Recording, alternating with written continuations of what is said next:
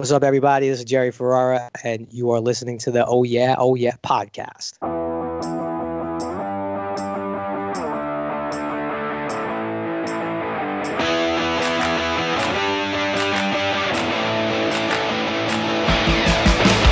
Mr. Vince, do you not have underwear for cleaning? Oh, yeah, whatever's there, Maria, thanks. No, it's not there. It's socks and shirts, but no underwear. I just dropped my dirty stuff down there last night. Tons of underwear. Yeah, me too. It's not there. Told you someone was here. What, you think someone broke in and stole our underwear? Uh-huh. Jesus.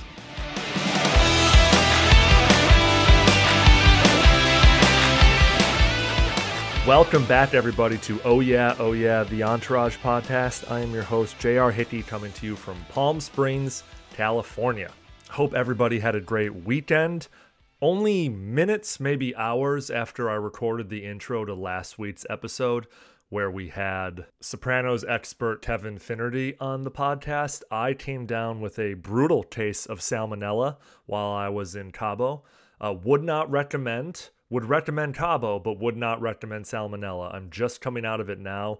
1 week of just fighting for my life. Not literally, but I think you guys know what I mean. Good episode this week with my old friend Connor Toole from Bro Bible. Last couple weeks we've had some new blood on the pod. A lot of new faces this season. So I wanted to just bring back a buddy for a fun episode, a very drama-heavy episode. So, every once in a while I like to mix it up and just have a guy that I know really well on. And it makes for a more fun conversation, in my opinion. All the usual stuff. Follow the social accounts at Oh Yeah Pod, Instagram, Twitter, TikTok. And also thanks to everyone who reached out after I pleaded last week for people to let me know if they're still listening.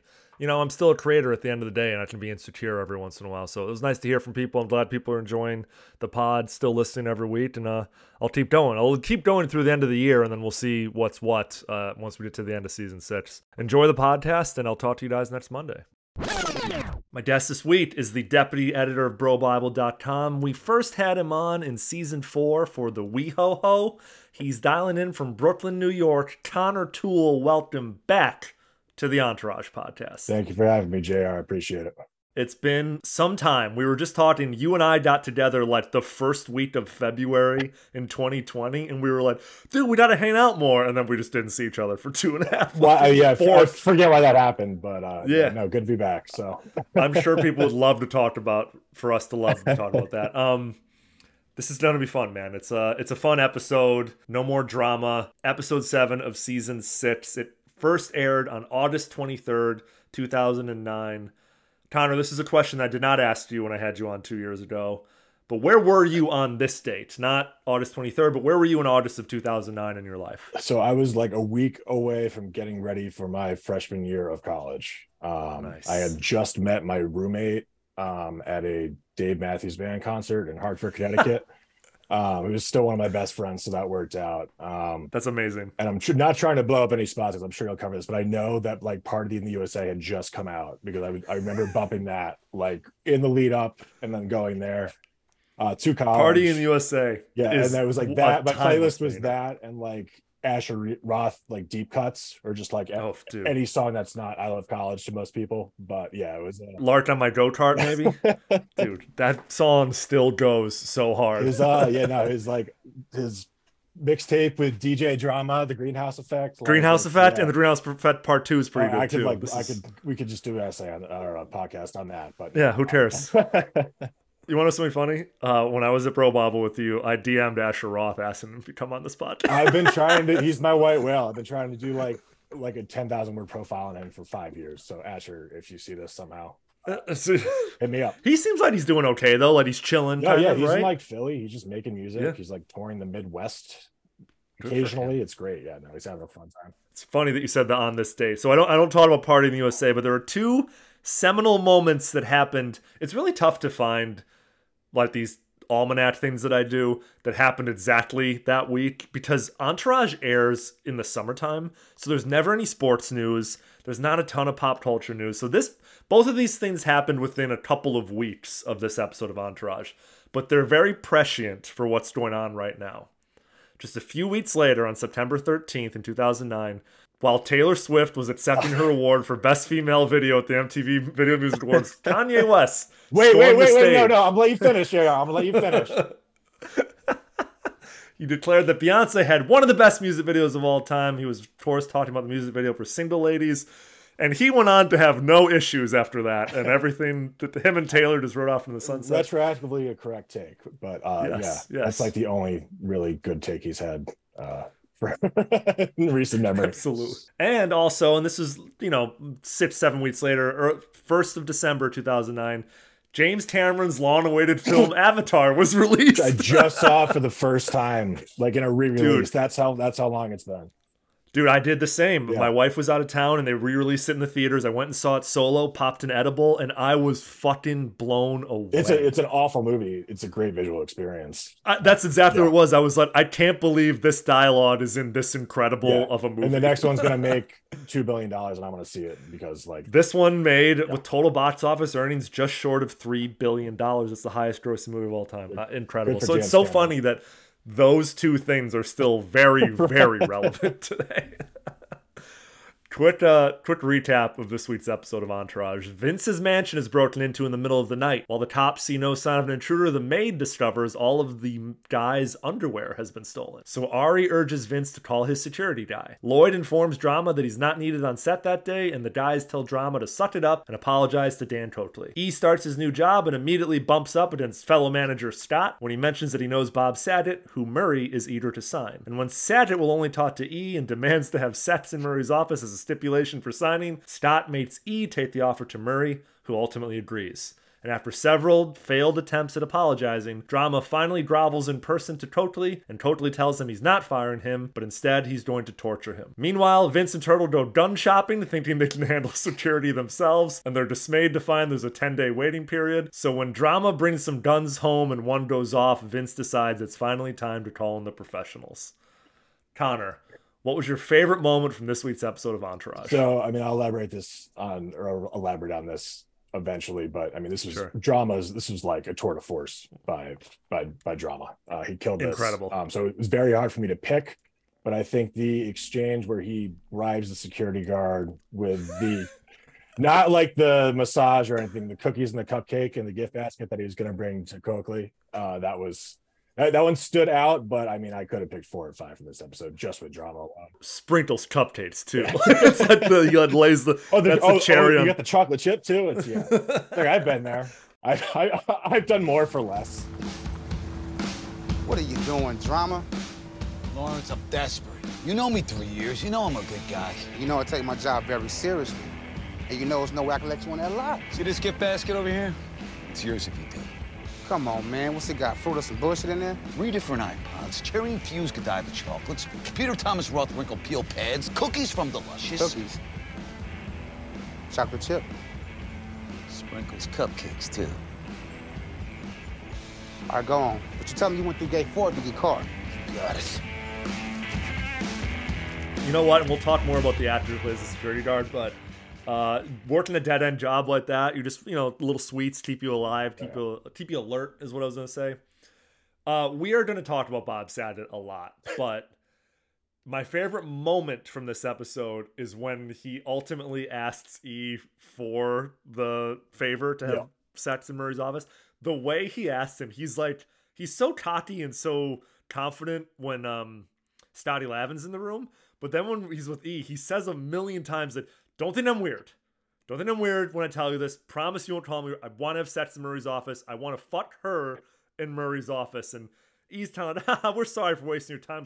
I'm dead serious about this. I'm not weird. Promise me, I'm not weird. He just says it like a million times. I'm practical. That's that line killed me. It's like it's for my memoirs, which is actually sneaky brilliant because he predicted if you look at the celebrity memoir industrial complex now, that's the kind of story that would go viral and bring you all that attention. So I think Bob Saget was ahead of his time on that front.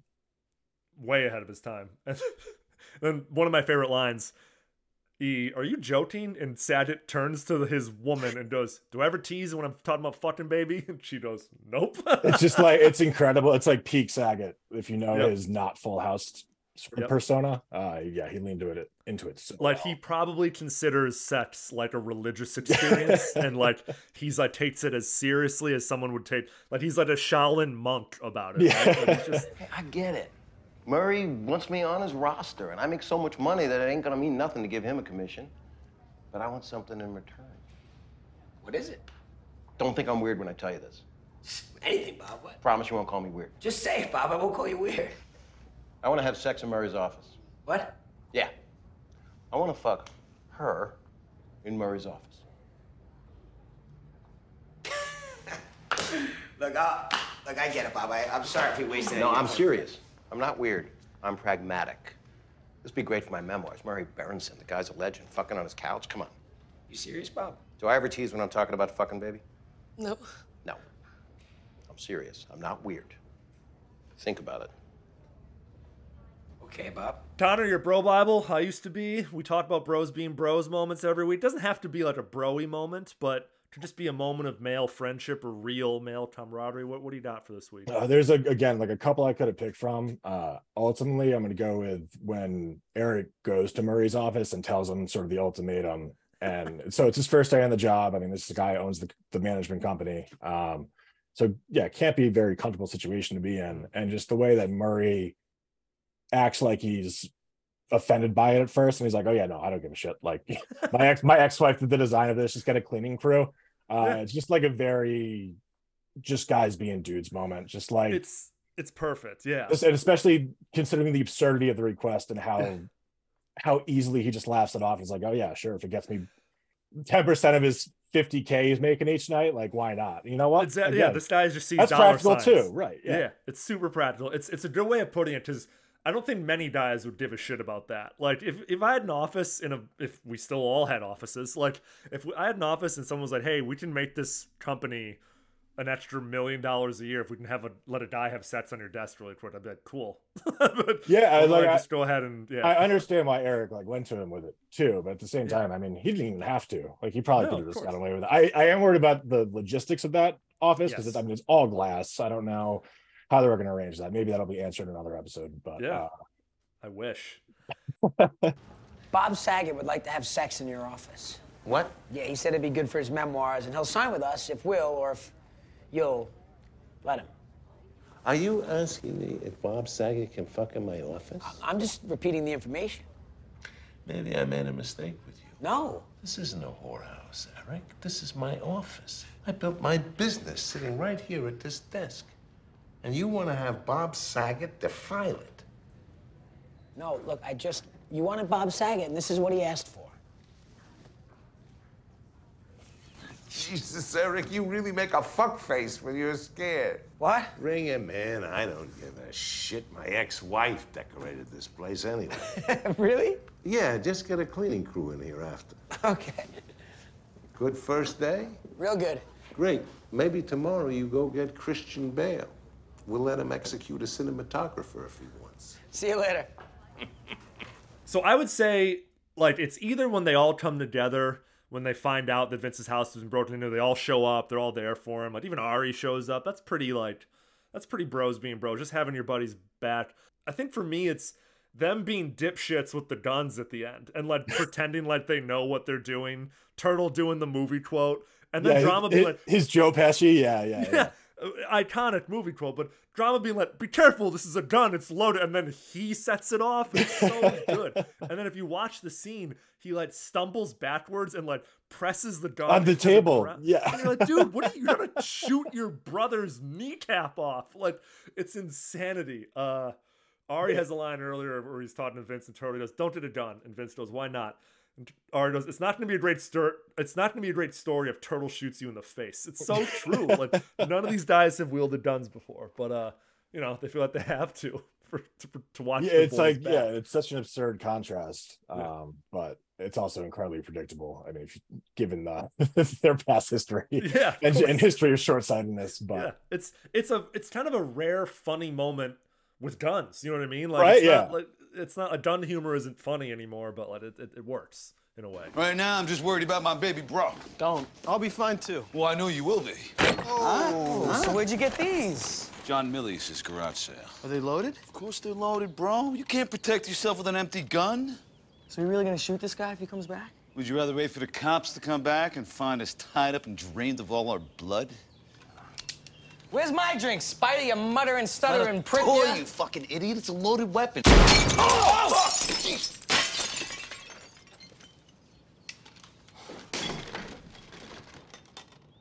I think we should call Ari's security guy. Yeah. Easy as his name and the boys coming. Straight out of Compton. It's a brother that'll smother your mother. Connor, what was your least favorite moment? So that's the perfect segue into my buzzkill line. Probably the scene in the gun store. I just didn't do it for me. Yeah. Like you got the throwaway line about like calling your politicians about the waiting period. You have like the big knife joke, Crocodile Dundee beat to death like 20 years before. There's that slightly amusing visual of Vince holding the laughably large the Clint Eastwood like the tremendously long barrel. And like I know that when you're talking about Entourage, like you can't really complain about like this scene had no reason to exist because it didn't push the plot forward because like it's Entourage, but at the same time it's just like we didn't need this. The episode could have been entirely the same without it.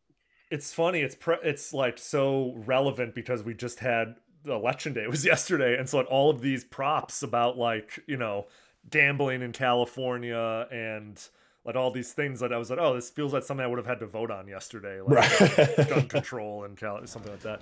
Sir, we'll take a whole bunch of these. Good choice. So what do? Just brown paper bag it and we're off? Unfortunately, we got a 10-day waiting period in California. 10 days? We gotta protect ourselves now. Call your government.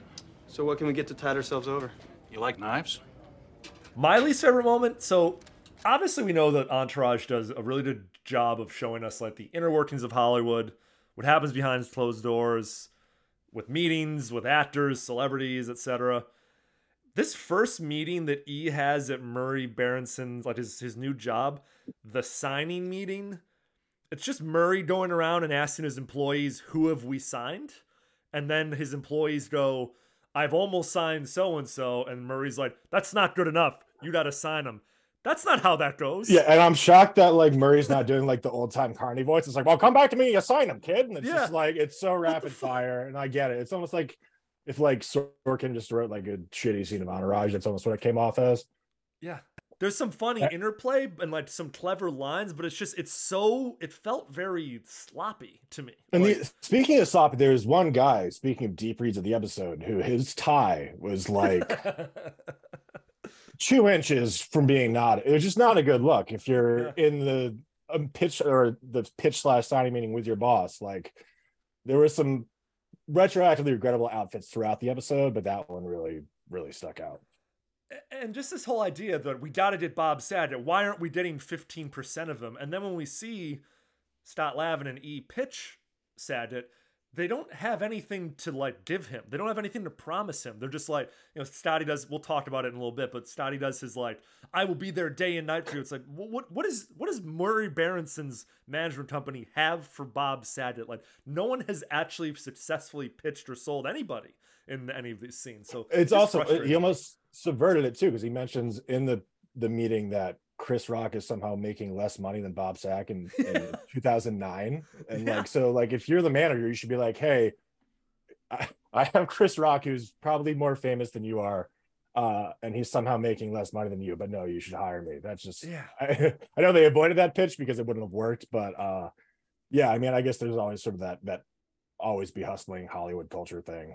But I guess it just it didn't work for me, and just like just from like a pure like mechanic side of like how this show works. Usually you get to see like some cool behind the scenes stuff. How the sausage is made, right? Yeah, exactly. Before we jump in today, we need to welcome our newest family member, Mr. Eric Murphy. Catch him up, show him around. I want him feeling like he's been here all his life by the end of the day. Eric Murphy. Got you a cup of coffee, Mr. Murphy. Oh, thank you very much. And these just came from the front desk for you. Well, I didn't order any pizza. Ari Gold sent them. The delivery guy said to tell you good luck, and you're no longer a pizza boy, you're now a pizza man.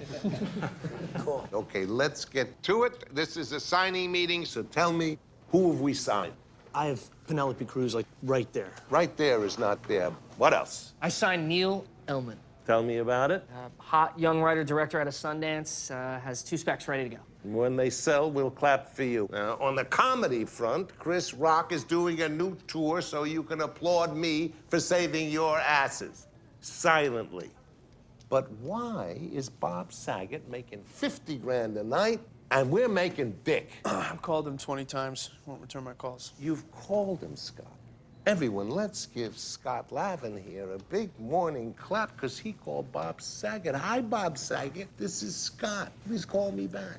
I don't think he wants a manager. Nobody wants a manager. Convince him that he needs I one. would love to, but he won't return my calls. Well, stake out his fucking house. You know, I used to live next door to Bob. I know him a little bit. I can call him. So, let it be said, let it be done. What was the most entourage moment from this episode, Connor? This isn't a category we had when I had you on a couple seasons ago, so it just basically means, like, whatever you think that means. Yeah, so this one, you could almost exchange it for the bros being bros, but I feel like spiritually that is entourage, is just bros being bros. The whole show is, But for me, again, drama's going to be the star of so many of the answers here. It's when he initially goes to the lot after getting informed that he's not allowed on. And he's on the phone with Coakley at the security shack. And he's like, you can see he's really trying to keep his cool. He's trying to keep it together, but he's like so determined to defend Turtle's honor. And by extension, Jamie's honor, that he flips the switch. Like he goes from, "You're a dead man, totally." Oh yeah, calm and composed. He's like, please, you can see the anger creeping on his face too.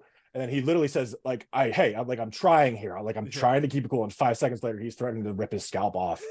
Which is like, I don't want to say how relatable it is for me as someone with like a similar temperament, but it's like I've been there. It's like when you're in your buddy's corner, there's someone giving your buddy shit, and it's like I'm trying here, but like you pushed me too far. And I think, in fairness, he was pushed a bit too far. So here's a completely out of the box question for you. You're a tall guy. I'm friends with a couple guys around your height, and they all have extraordinarily long fuses. Do you have an extraordinarily long fuse, but when you get there, do you just snap, or are you short-tempered? It depends on the situation. Okay. I think living in New York for a decade has really winnowed down the length of that fuse. Yeah, that's fair. And I find that just being a large human and yelling loudly tends to solve problems a bit quicker than being diplomatic a lot of the time. That's what my friends say, is no one really fucks with me, or like it's in my face. Yeah, I've had maybe one person ever that was like dumb enough to try to fight me. And Yep. he had 3 friends immediately just be like, dude, that's not a good idea. Yep. Yeah, when I go out with them, I feel like a superhero, because I'm just like I'm protected by my superheroes. Yeah. Yeah, I have some interesting stories about actually stepping up to like defend my friends from threats from people that weren't aware that I was affiliated. And that's a bros being bros moment for you. Yeah, it's great. And it's one of those stories that you just pull out and people are like, there's no way that actually happened. It's like, yeah, I mean, it did, baby. It happened. Yeah, here's a bunch of people who can back it up. Stop calling the office, John. Stop lurking outside, and stop trying to push me. Please just let me in so we can talk. What's to talk about? I'd like to apologize. I'm not interested in an apology. Come on, Dan, we had words. Men do that. You put your hands around my throat. Men sometimes do that also.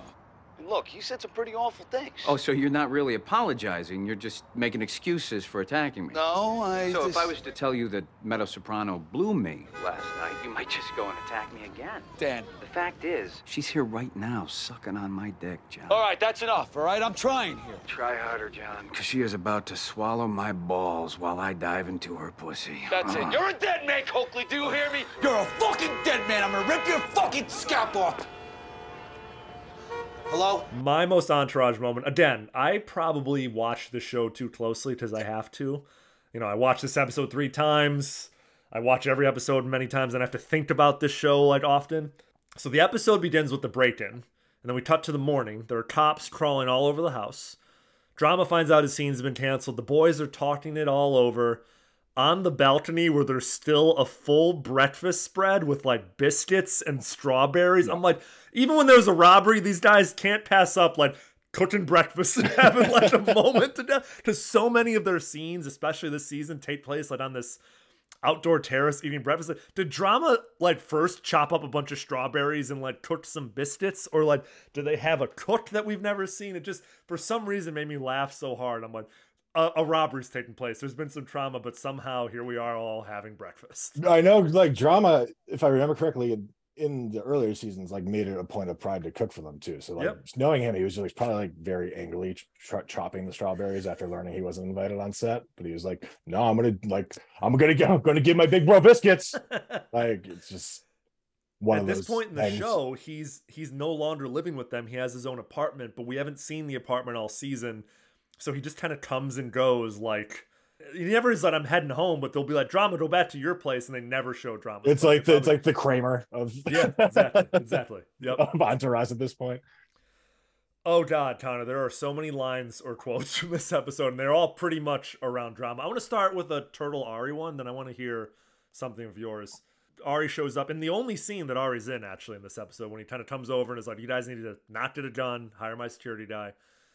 Turtle goes, I didn't realize you were such a pussy, Ari. And Ari goes, I didn't realize your cat dog was as worthless as you, Turtle. It's so fucking good. It's just like the perfect amount of insulting and cutting. Yeah, no, my favorite line in all of Entourage is "Smoke more weed, Turtle," and they had that like that exact same energy. So I really love that. It was so dismissive and like I'm looking down on you in like the strongest way.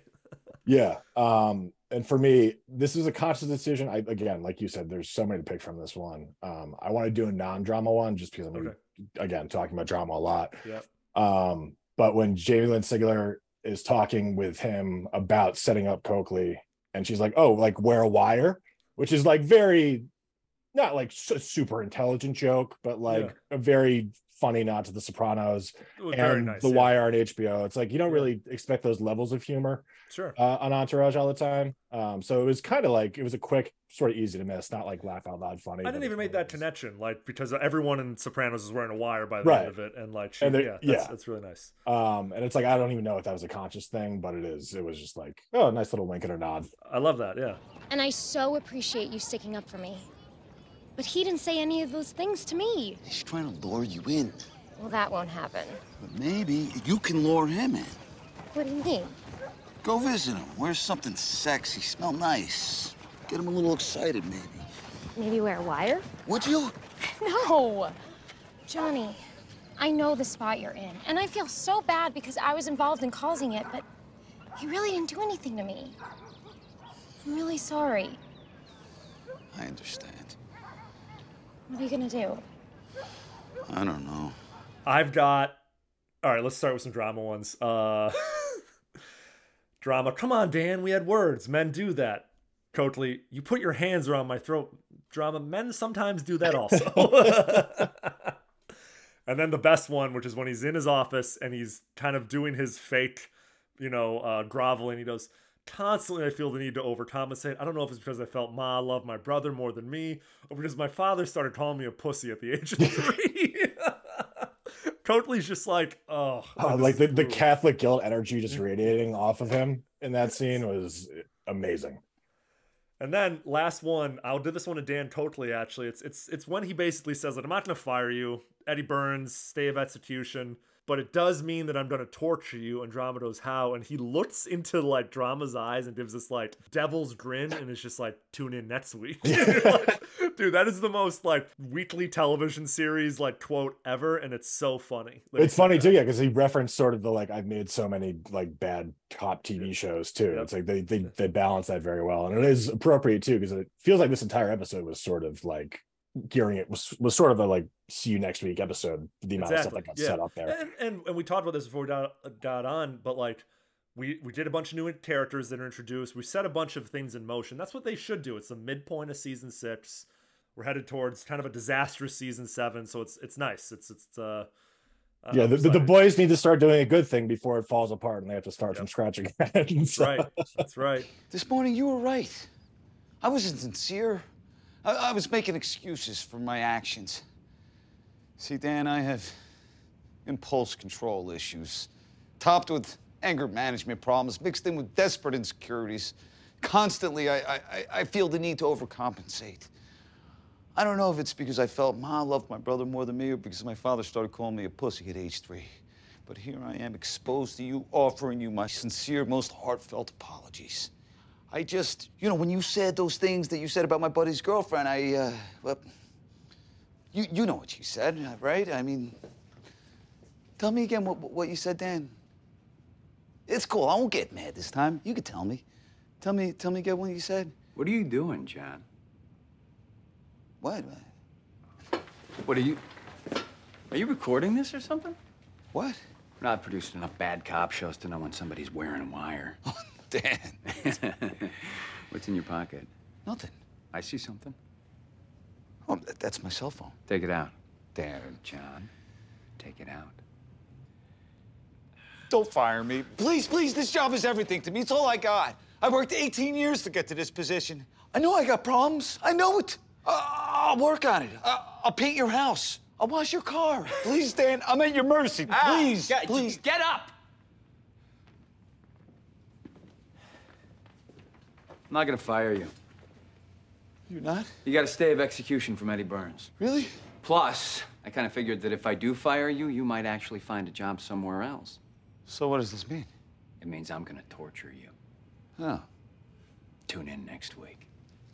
Every week we talk about music, and I'll be honest, going back the last 3-4 weeks, there hasn't been any standout songs in the soundtrack of the episodes. Like literally from episodes 4, 5, 6, and 7, there's only one song that stands out to me. It's the closing credits song. Yeah, I mean, it's a great needle drop, the Straight Outta Compton. I mean, considering the context, because it's so, you see in that scene, again, like I wasn't a huge fan of the gun subplot, but at the same time, like it really cemented just how out of their element everyone is when it comes to guns. And it's like it's funny because you get that fake New York tough bravado all the time, and the second they have a live ammunition in their hand, like it all goes to hell. Yep. And it's like that they were bumping Straight Outta Compton like when they were still in Queens. And like aspiring to be that California, that West Coast, and then ended up in a terrace overlooking LA. But yeah, I mean, that was really the only one that stood out, but also like could have done much worse to close it out.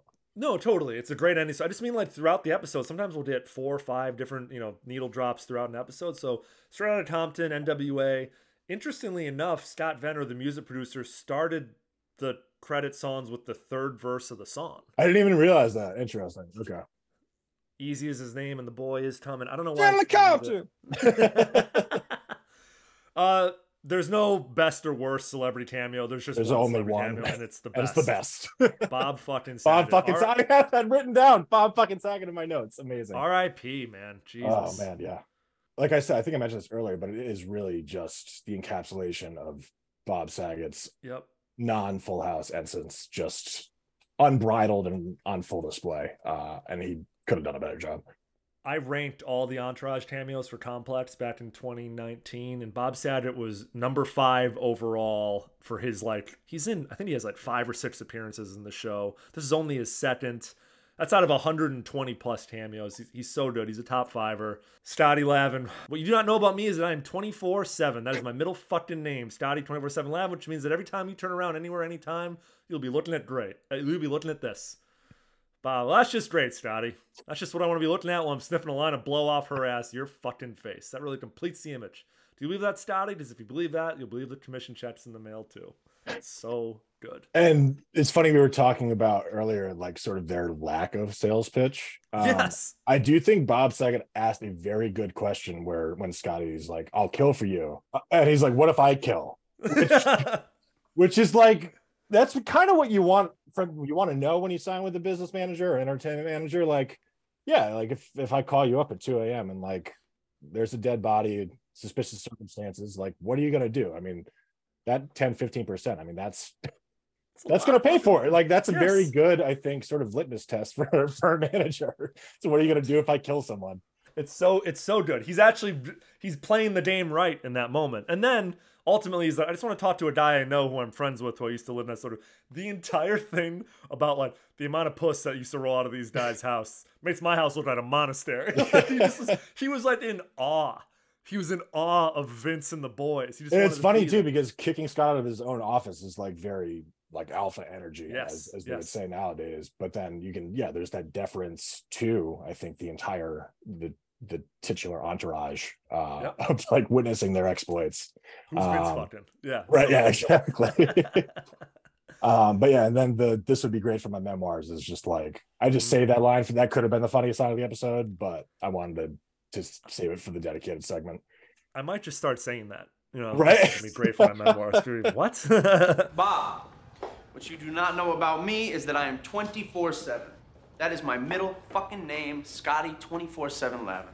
What that means is that every time you turn around, anywhere, anytime, you will be looking at this. That's just great, Scotty. That's just what I want to be looking at while I'm sniffing a line of blow off her ass. Your fucking face. That really completes the image. Do you believe that, Scotty?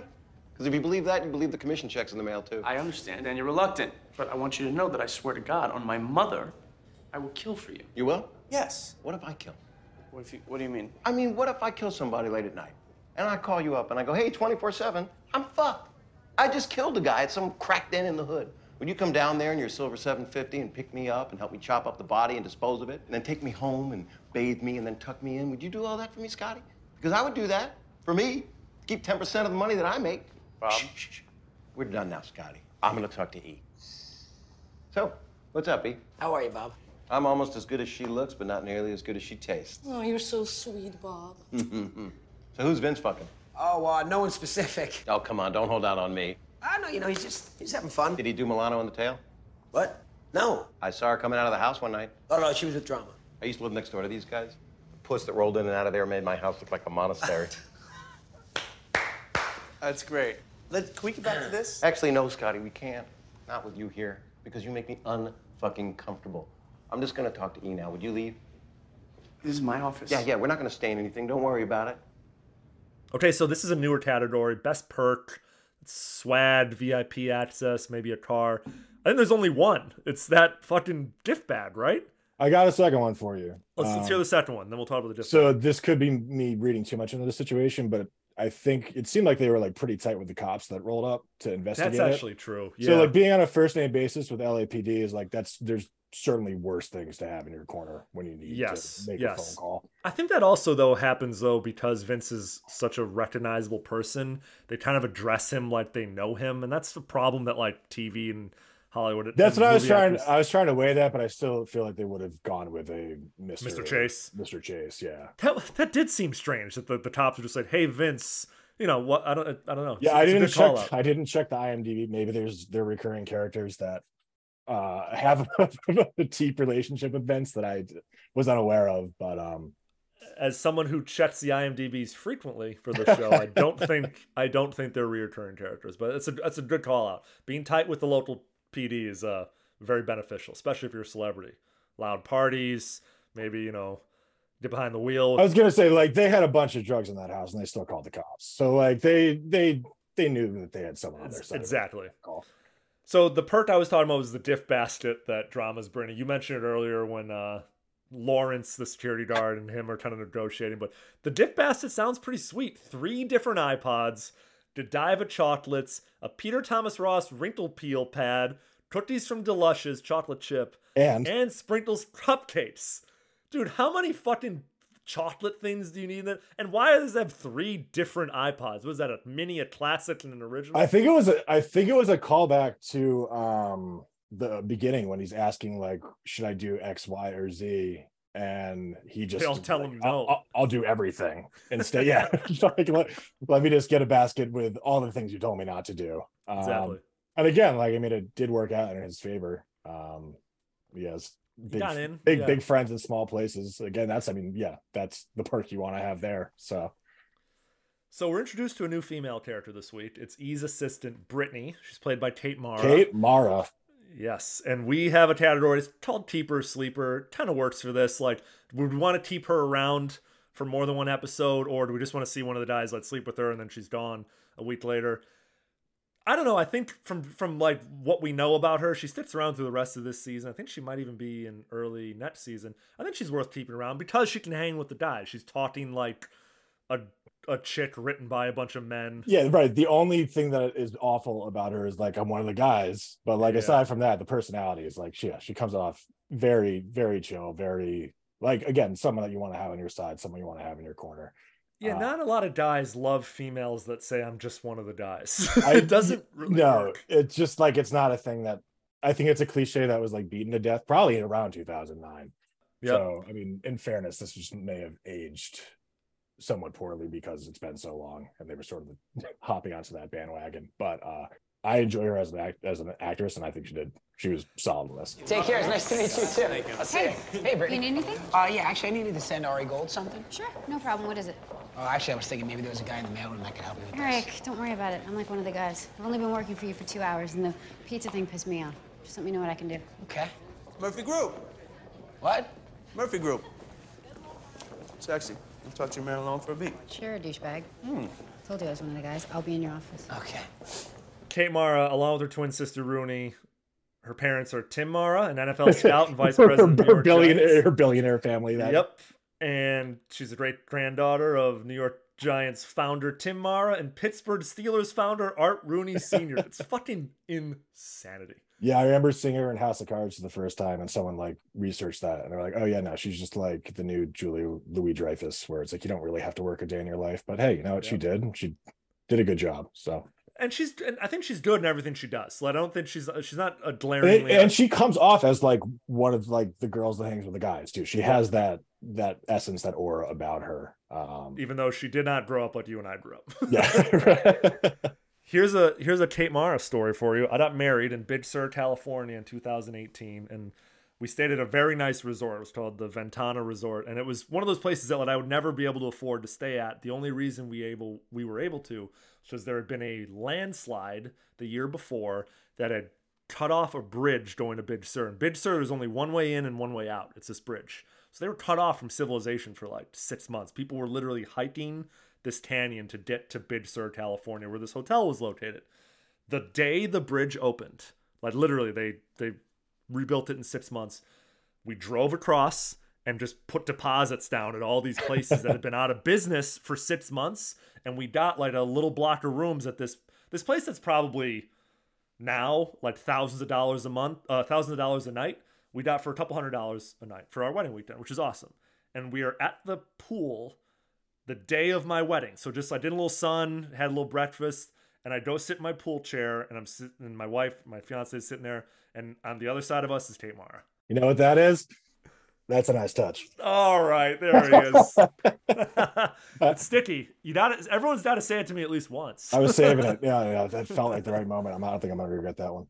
What was also very cool, and this is gonna sound like I'm name dropping, but I don't know. Like think of who these two actresses are, how big they are at the time, especially. We were going we had to go check at the lobby or check at the hotel, check in for something. We had to make sure someone got something, and standing there is Emma Stone and her husband. I'm just like, did every famous person come in town for my fucking wedding this week?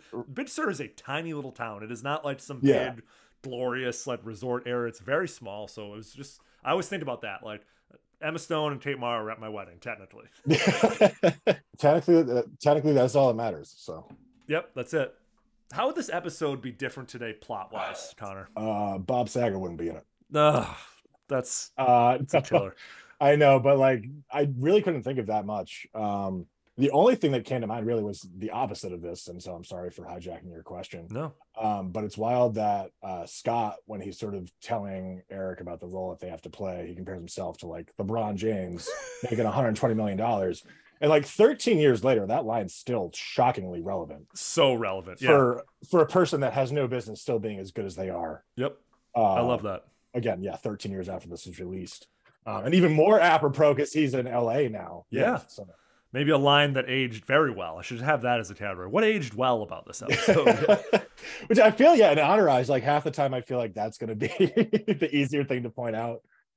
But yeah, I'm curious. I was going to say, what do you have anything? I have one, and it's not even that. It's not well thought out, but the way home security is now with Ring and Vivint, and like I have fucking sensors and cameras around the entire perimeter of my wall of my house, and if a fucking raccoon knocks into my garbage can, my whole phone goes up. I just feel like, obviously, like Vince is a celebrity, and he kind of makes it seem like, oh, I forgot to set the alarm. But like someone would be on that. Like he would have the fucking Ring app and be like, Vince, someone's in the house. I don't know. The security situation wouldn't be as lax in my opinion. That's a good point, actually. You mention it. Like in 2009, I bet celebrities kept their doors open. In 2022, like everyone's under fucking lock and key. Okay, faces in the crowd. This is a quick category. I'll do this one. So the security guard on the studio lot, Lawrence, he's played by an actor named Terrell Ramsey, but his Hollywood name, Connor, is Fatso Fasano. Wow. He doesn't have a super robust resume. However, he's best known, besides like a role like this, he played Marvin the drug dealer on the television series Weeds from 2006 to 2012. And I saw Weeds back in the day. I don't know if I watched it all the way through, but like as soon as I saw that, I was like, damn, he was on like 6 seasons of Weeds. So that's fucking crazy. Do you want to go meta with the IMDb right now? Yeah, because I looked up the list that he shows drama. The way. band list. I love it. Going the extra mile. And one of the guys has one single credit. I don't know if it's necessarily the same person. There's no picture of him on IMDb. What was his name? I don't remember at the top of my head, but his sole credit is a bodyguard in Bloodsport, which again could have just been a wild coincidence, but that's a very like fun Easter egg there. Absolutely. A bodyguard in Bloodsport sounds like something our friend Mike Tamerlingo would say in one of his videos. Sounds just like a Tamerlingo reference, like off the dome. And there's the bodyguard in Bloodsport. Looking like a bodyguard from Bloodsport. Yeah. There's so many people are going to get this bit. This is great. Yeah. our internet friends bit. Well, Tamerlingo has been on this pod a million times, so it's hopefully people are following Mike, and if you aren't, go follow 60 Second Classics. He deserves it. Okay, Sits Man.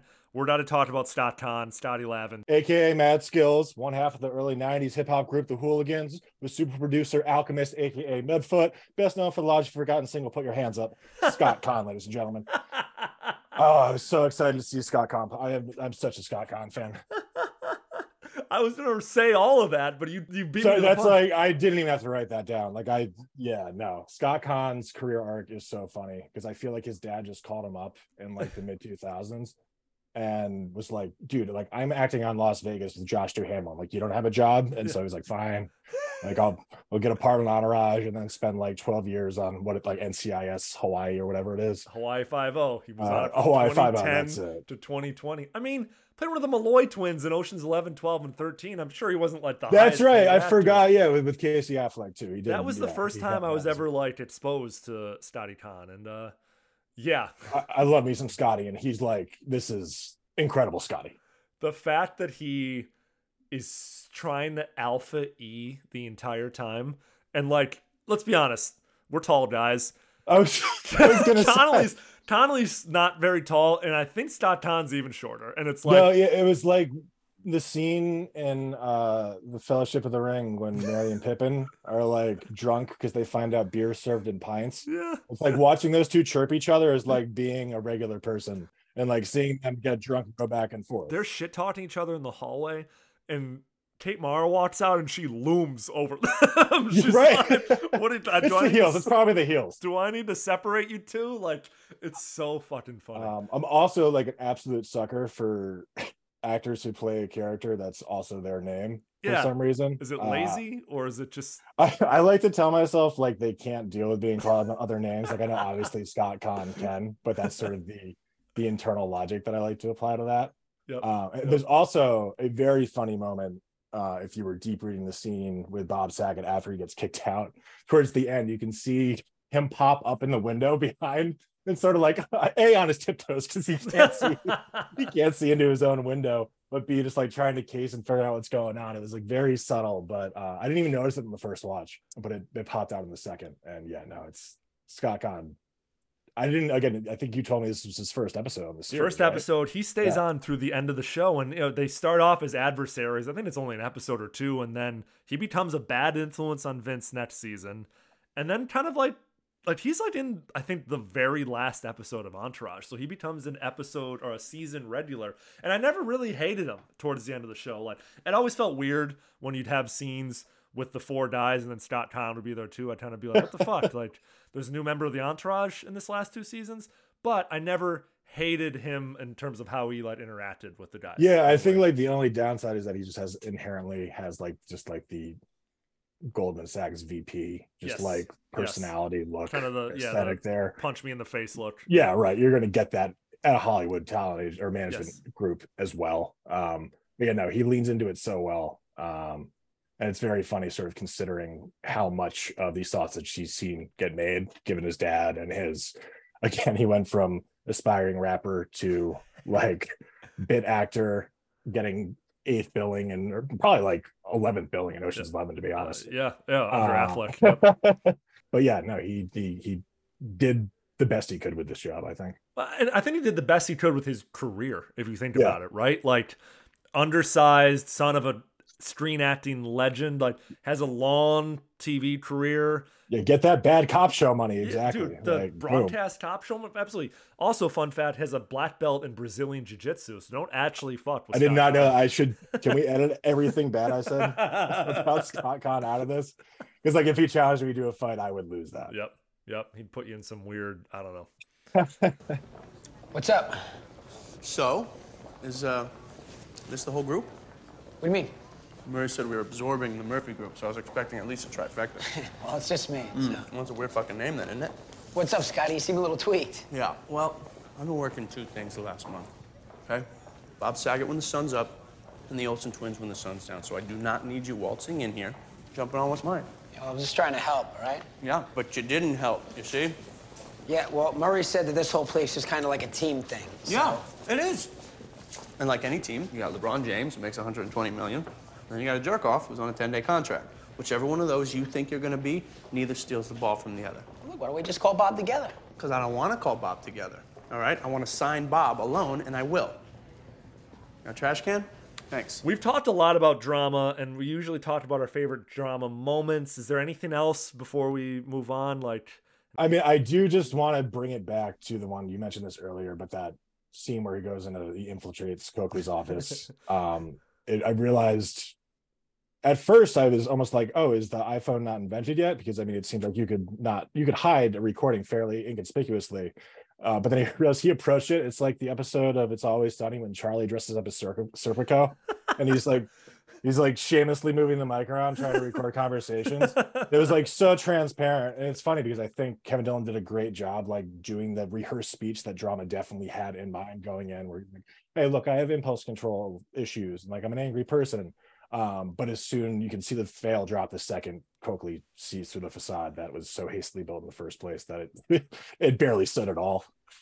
My desk last week talked about this, and it's always so amazing to watch Kevin Dillon, an actor, playing a bad actor, playing a guy, doing a bad job of acting like he's not recording. It's the layers of it are so complicated that like you would never, and then you just like you said, like he could have very easily hidden that so much better and then he said, you remember what you said, right, Dan? It's like, dude, what are you like? And he's immediately like, what are you doing, Dan? Say it closer into my pocket. Right. It's like there's no good way to really recover from that one, but it's also he's put them, especially because you can tell the amount of time he sort of put into preparing for that. I mean, it was almost his scene of the week because he got his scenes canceled. I mean, I guess it kind of shows why he's on like a. He's not winning any Emmys. Yeah, he's not. Yeah, we're not in Johnny Bananas territory yet, but. And usually we talk about our favorite Ari Gold moments, but this is the least I think we've ever seen Ari in an episode. So I think we can technically supplement his one scene he's in though with the pitch meeting where he delivers pizzas to. That's true. Which I thought that's a good moment. It was a very good way to capture Ari's essence without him being on screen at all. Because like that's such an Ari Gold thing to do is send probably 8 pizzas and tell him you have to say good luck, you're no longer a pizza boy, you're now a pizza man. Like you can hear it's a female assistant saying it, but you can hear those words coming out of Ari Gold's voice the second that she says it. I love that, and it's a callback to all the season 1 ribbing and bullshit where you just be like, why am I getting advice from your pizza boy? Like, I think it's a real testament to you would know, you're the historian, sort of when Ari Gold took over the pop culture zeitgeist, but I think it's a real testament to how recognizable and just like how signature everything he said was, where you don't even need to say a line to hear him say it. That's it, because the way he was written and I think it was the way he was written and the way Piven delivered it, that like there's only one Ari Gold and there can only ever be one Ari Gold, and that's why there can only ever be one drama too. There can be a turtle, there can be an E, but those two characters, drama and Ari, that's why we have their own separate categories for them on this pod, because every episode we discuss is so chock full of standout lines and moments from those two characters. So completely agree. That's a great call on the pizzas. I had nothing for our adults, so yeah, we'll call that. Connor, who besides Vince won this week's episode of Entourage? So, like I said, I mean, I think drama. I don't think he won as far as like moving his career forward or anything, but I think from an entertainment standpoint, he won. But I think you got to give it to E for just dominating Scotty Lavin. On his first that's day. actually true. E hasn't caught a W in a while, so like, he was there for maybe 6 hours, and he already like established himself. He cemented himself in the right position, and also. I realize this has been the case in season 1. Never noticed it. Shout out to Kevin Connolly's actual agent and manager for getting him top billing in Entourage, which shocking in hindsight, considering sort of the star powers. It's no and Jeremy Piven, obviously. But yeah, credit is due to his real management team. From what I understand, Connolly was the hardest to convince to do the show because he had moved on from acting because he was a child actor. He did sitcoms in the 90s and was like, he was directing. And I think it was Doug Allen who said like he was the hardest. So I'm sure they had to pitch him hard. And I'm sure they said, would it be top First billing? in the credits. Yes. And you know what? I'm sure he's happy for it. And if you look at the credits. I wonder where it was on the call sheet though, because that's the real question. That's good. If we're talking industry here. Yeah, probably third, fourth. Was this an A-list, B-list, or D-list episode of Entourage, and we can do pluses and minuses? I'm gonna go with B- list, I think. And this is again just because I did not have enough commitment to the bit to like watch before or after this to see what it's setting up, to see what happened before. So it just there's a lot of filler. It feels like a filler episode. I want to say filler is probably a wrong term because I think a lot of the stuff does set up things that are going to pay off. But then you have that C plot with the stolen underwear and the guns that I think is just like D-list for me too, which brings it down. I know you need the C plot. It's just dumb. The stolen underwear plot continues for like 2 more episodes. That's like 3 more episodes than we really needed. So. Exactly. Yeah, we find out that it was some co-eds from Turtle's school who did it for a sorority prank. It's like, you broke into a celebrity's home. You committed a felony to like what? Did a bid at your sorority? What the fuck? Like it doesn't make any sense. But yeah, SoCo line's a powerful drug, but it's just I don't. But you know what? Like the drama stuff, so good with Coakley. Like that's A+ for me. Yeah. And then everything else, the Scotty Lav and E stuff, that's like probably a B, and then you're right, the rest of it's a D. So yeah, I'm somewhere in the middle, B-. I might now that I've mentioned, I think I was being too critical, probably just because of what rubbed me the wrong way. But yeah, I think it's a solid B. I don't think we're got to give it to Saget's in there, right? Like Saget elevates everything. And yeah, Saget really did it. And then I think the intro of Scotty and the dynamic with E, it was sort of made up, I think, for the lack of Ari too. Yeah, totally. Like he's usually the A or B plot. I was shocked that there was only one scene with him. So I think that they get the pettiness stepped up and delivered from another. But not that he wasn't missed. He's always missed. Anytime he's in an episode, it's great stuff. But like he wasn't missed in this episode because it was pretty chock full of stuff. I guess you can replace the done stuff with him maybe or something. I don't know. Connor, last question. I don't know if I asked you this last time I had you on, and I'm just gonna ask you again. Who are you in your real life Entourage? Did I ask you this? I feel like you did, so I didn't prepare for it, but I also don't remember what I answered. Just improvise. Yeah, so I think, like I said earlier, I related a little bit too much to Johnny Drama, just like going off the handle and like reaching that boiling point and absolutely erupting. Yeah. Which I feel like I do most of the time. It's out of, again, that loyalty to a fault to someone and defending someone. So and he's also taller, so I'll go with. That's right. I'll go with Johnny Drama. Connor, this has been a blast, man. It's been good to catch up. I promise I'll have you back sooner than 2 years from now. 2.5 years. We'll see. 2.5 years. By the way, I was off for 2 of those years, so it wasn't like I just didn't invite you. I'm hearing a lot of excuses. Where can the listeners follow you, find you? I mean, perhaps by the time this episode comes out, Twitter. C School Set stuff. Seriously. If not, again, deputy editor at Bro Bible. I write mildly amusing things on the internet and have been for a decade. But I'm mostly an Entourage gun for hire and happy to step in whenever I can. We'll definitely have you back. It's been too long. And next time I'm in New York, let's have another round of beers. Hopefully it doesn't kick off another global pandemic. And we'll put it to the test. All right. Thanks, dude. Appreciate it.